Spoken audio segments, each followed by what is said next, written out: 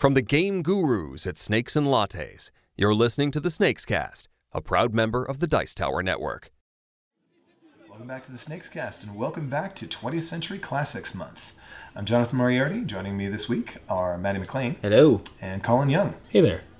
So for the second week of our second foray into 20th Century Classics, we're going to talk about Yahtzee. Now, almost everybody in the audience has heard of this one, I hope. If you haven't heard of it, then don't worry, you will very soon. This is a game that is a box, cardboard box, with a plastic cup, a mini golf pencil, 5 dice, and a pad of paper. And that's it. And that minimalist combination of components has entertained people for well over half a century. It's been quite something. Have you guys played Yahtzee? I imagine you have, because pretty much everybody in the Western world has at this point. Oh, yes. All right. What kind of experiences have you had with it? And how old were you when you first learned it? And what was the situation? Well, personally, I have never been a huge fan of Yahtzee. I remember my mom picked it up one day when she was randomly in Walmart, because that's where we always went. And she picked it up and brought it home and said, we're going to play this game. And I don't think we ever actually did. My mom likes to shop, but she doesn't like to actually follow through on playing games. But well, that's unfortunate. We did have it for a long time. I didn't actually learn the full set of rules until I started working at Snakes, I believe. Wow. That is a serious gap. Well, Yahtzee was kind of a mainstay at my public school, in the lunchroom or occasionally when it was raining at recess. The teachers would bring that one out as one of the options available, so that was always kind of there. Couldn't really escape it. How about you, Colin? I played a lot of Yahtzee at home, at my grandparents' house. It was a staple because it was so easy to play, and it didn't really have any theme. It was still very abstract, so anyone could pick it up quickly. I played a lot of Yahtzee as a kid. Did you like it? I recall enjoying it at the time when I won. I'm pretty sure it was the worst game when I didn't, but it was a thing to do. It wasn't really a game that I sought out to play, but if we were playing some games, it seemed like the obvious choice. There's a certain dynastic quality to games that old that you learn them so young because your parents want to play games with you. What are the options? All right. Let's do a quick history lesson here.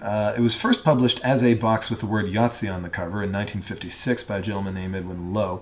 It was later purchased by Parker Brothers, who eventually got purchased by Hasbro. But before that, he got the idea for this game from some friend of his who played it on their yacht and called it the Yacht Game. They, in turn, got it from earlier games called Generala or Dados or Poker Dice. When it was published, though, it was not an overnight success. And the trouble was, you couldn't explain the rules or the appeal of it in a short advertisement. And so there were a lot of problems getting this game off the ground. But they hit on an idea. They started having Yahtzee parties, where they invite a bunch of people over and you'd all play Yahtzee together, and then it caught on. People actually had to sit down and play the thing to get the appeal. And now, Yahtzee sells 50 million copies per year. That's 50 million per year. And to contrast this with the kind of games that we tend to sort of bring out at Snakes and Lattes, Ticket to Ride, the fastest selling hobby game out there.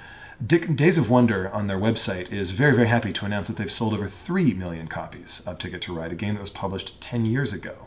So 3 million copies in 10 years versus 50 million in a year. This game is massive. That's a lot of games. It is huge.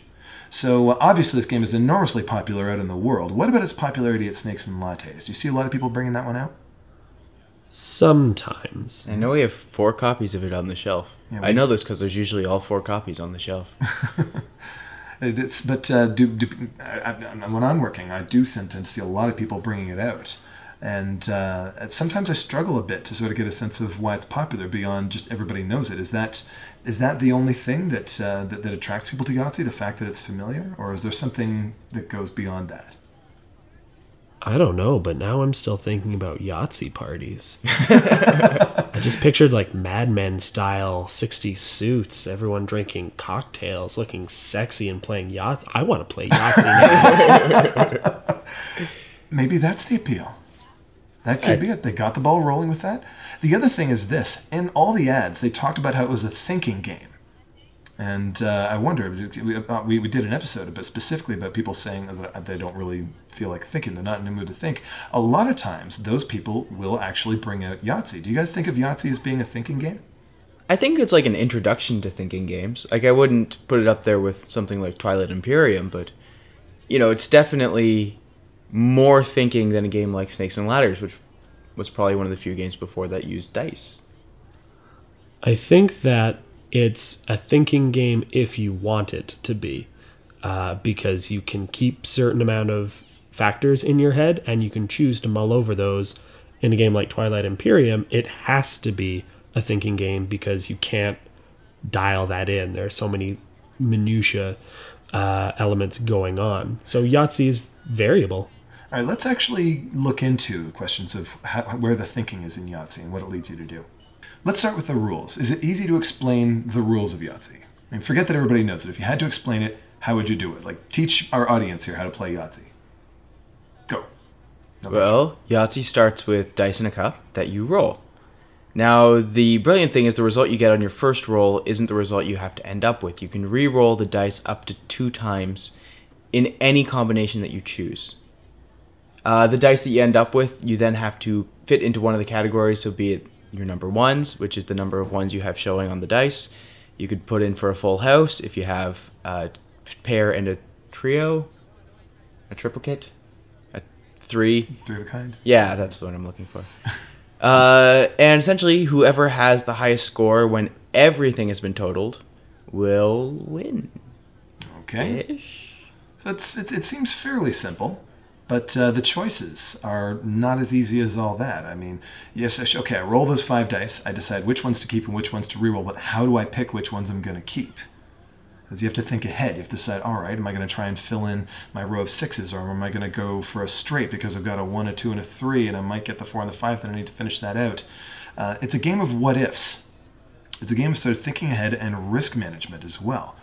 In any given situation, most of the time, the decision points in Yahtzee lie at a point where you've got something, and it's not much, and you could try a reroll to try and get at something that's worth more points, or you can keep what you have now and get a sure thing that isn't worth all that much. Risk management is actually kind of an exciting sort of thing because you're never quite sure what's going to come up. I'm guessing that's a big part of the appeal of this, but my God, how do you put that into a commercial? How do you put that into 30 seconds? How do you make a pitch even at the wall at Snakes and Lattes? Can you even do that?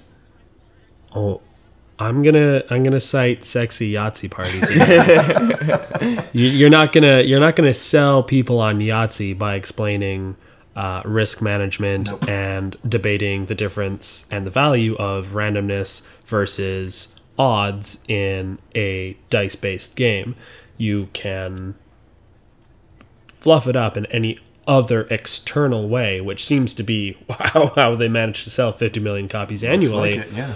But the game itself is a fairly solitary activity involving odds management. You can only sell it and pitch it to people through means that are not explaining the game. Yeah, you have to play it to get it. Mm-hmm. And hence the sexy Yahtzee parties being the watershed that they were. And you mentioned something else that's very important, Colin. The fact that you don't get to interact with the other players. What I roll has no effect on what anybody else is going to do. When I fill in a line on my sheet, that doesn't affect anybody else's sheet. There is no player interaction in Yahtzee at all. I can't do anything to you while we're playing. We're each playing separately.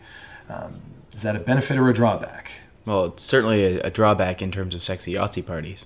I don't know. I mean, I'm thinking that most of the interaction there is outside the game. Oh, yeah. Oh, dear. This is a family show, Colin. You just ruined everything. Okay, so here's the other thing that I think represents the appeal of Yahtzee. Rerolls. Oh, my goodness. Rerolls are quite possibly the best game mechanic of all time. I mean, what do we love about dice? The randomness, right? The unpredictability. We don't know how they're going to turn up. What do we hate about dice? The randomness, the unpredictability of the dice. And especially when they don't roll our way. Then the dice are broken. Clearly. That's a design They're flaw. weighted, either that or we've got a friend who causes the laws of probability to groan under the strain of their presence. I've seen that happen. Yeah, hi, Steve. So Jonathan, was this the first game to actually have rerolls? It's the first game that I can actually find in here where you could keep what you want and reroll everything else, and then keep what you want and reroll everything else. And that is a huge thing for a number of reasons. Think about this. Who doesn't love getting a second chance when they screw up? I mean, it wasn't even your fault in the first place, and you still get a second chance, and you get a third chance. So by the time you've had those 3 rolls, it feels like if you didn't get what you were going for, it wasn't meant to be anyway. And it takes a huge part of the sting out of it. The fact that they reuse this in so many other games, I think really is, that is the legacy of Yahtzee. I mean, Monopoly brought us roll and move and collecting properties and building things up. There's plenty of stuff going on there. Risk brought us the dudes on a map genre. Yahtzee brought us rerolls, and we can thank that for King of Tokyo. We can thank that for Bang the Dice game. We can thank that for Roll Through the Ages. So many great games offer this. I mean, is there anything better than rerolls except for sexy Yahtzee parties? Where you get both. Actually, oh my goodness, that explains it now. Okay, all right, now I totally understand it. And the other thing, too, is that you can pull some neat sort of mechanical tricks when you have rerolls. And consider have you guys played King of Tokyo with the expansion set? I have not, sadly. The power-up one? No, I haven't actually. Okay, So it gives you special powers for your monster. Like if you're playing Gigazor, you have a little deck of evolution cards that are particular to Gigazor, and you can get those. Does Alienoid still get shafted? Alienoid actually has some pretty hilarious powers in there. They've got these advanced technology cards, which is like cheap tech that breaks easily, but it's powerful when it works. It's pretty funny. You know, the king is all about being the king of Tokyo, about getting into the center. Gigazor is all about attacking in every direction. It's really good stuff. But the thing is, you only get to get one of those when you roll 3 hearts on the dice. And getting 3 of a kind on 5 or 6 dice is not a particularly easy thing to do. Ask anybody who plays Yahtzee. But the fact that you have those rerolls gives you more chances of doing that. Have you guys played Bang the Dice game? Oh, yeah. Oh, yes. That Gatling gun! You don't like the Gatling gun? Well, not when I'm not shooting it. Well, of course, but when you're shooting it, though, that's all the difference. You have to roll those 3 blast symbols, and if you can get those, off goes the Gatling gun. Everybody else takes damage. But you're not going to get those 3 on just one roll. You need the rerolls to get that. So that is a huge thing. I think it gives a nice sense of agency Absolutely. in an otherwise massively random mechanic. You can make a decision, especially because you don't have to reroll everything. It's a matter of making decisions to try to offset the chaos. So you feel like you are actively trying to countermand this horrible force that won't bend to your will on the first roll. What I really like is in a game like Elder Sign, rerolls actually cost you like points and clue tokens and stuff. Yeah, they do that in Trains and Stations too. Yeah, but when you actually have that moment where you can be like, oh no, I can reroll, it's like the best feeling in the world. Like, whew, not dead. Yes. I got a terrible roll, but oh no, it's okay. I've got a reroll. And if it comes up the second and the third time, again, it feels like it was meant to be, and yet it doesn't feel like it was your fault. Oh, all the advantages of chance and none of the disadvantages. Oh, hail rerolls. Good gracious. I think I need to do an entire episode about games with rerolls because they're awesome. All right. There's one more thing. I can't let an episode about Yahtzee end without talking about Yam Slam. Have you guys heard me ramble on about this one? We do know about it. It's somebody finally built a better Yahtzee, and it's perfect. Have you guys actually had the chance to introduce Yam Slam to customers? I've done several tables. Yep. How'd it do? If they liked Yahtzee, they loved it. All right. That's good, right? Because if they hated Yahtzee, they're not going to like Yam Slam. It's basically the same sort of game. It's really fast and easy to set up, and it's the same basic deal. You roll dice, you reroll what you don't want, you reroll what you don't want, and then you score something. But instead of writing something down on a piece of paper, you take a big chunky red poker chip with a big fat number on it. If you take a 2 pair, then that's 5 points. It's got a big 5 on it. It says 2 pair written around the side of it. If you get the large straight, it's worth 50 points. It says large straight around the side. It's got a great big 50 on there. Oh, and you collect all these chips, and best of all, it introduces interaction. I mean, if I grab all the full house chips, you can't get any more full houses, and neither can anybody else. And once the chips are all taken, that's game. Scoring is fast and simple. Oh, no more adding things up the way you'd have to do in Yahtzee. And also, even the risk management part, although it's still there, it's easier to do. So if you folks, if you're fans of Yahtzee, get hold of a copy of Yam Slam if you can. It's everything Yahtzee wants to be in a modern game design. Really good stuff. Thanks for listening. We'll see you next week with another 20th Century Classic. Until then, I'm Jonathan Moriarty with Maddie McLean. Later. And Colin Young. Bye. Game on. Thanks for listening. You can find more from the Game Gurus by subscribing to the Snakes and Lattes YouTube channel or by visiting our blog. Just go to snakesandlattes.com and click where it says blog up near the top of the page.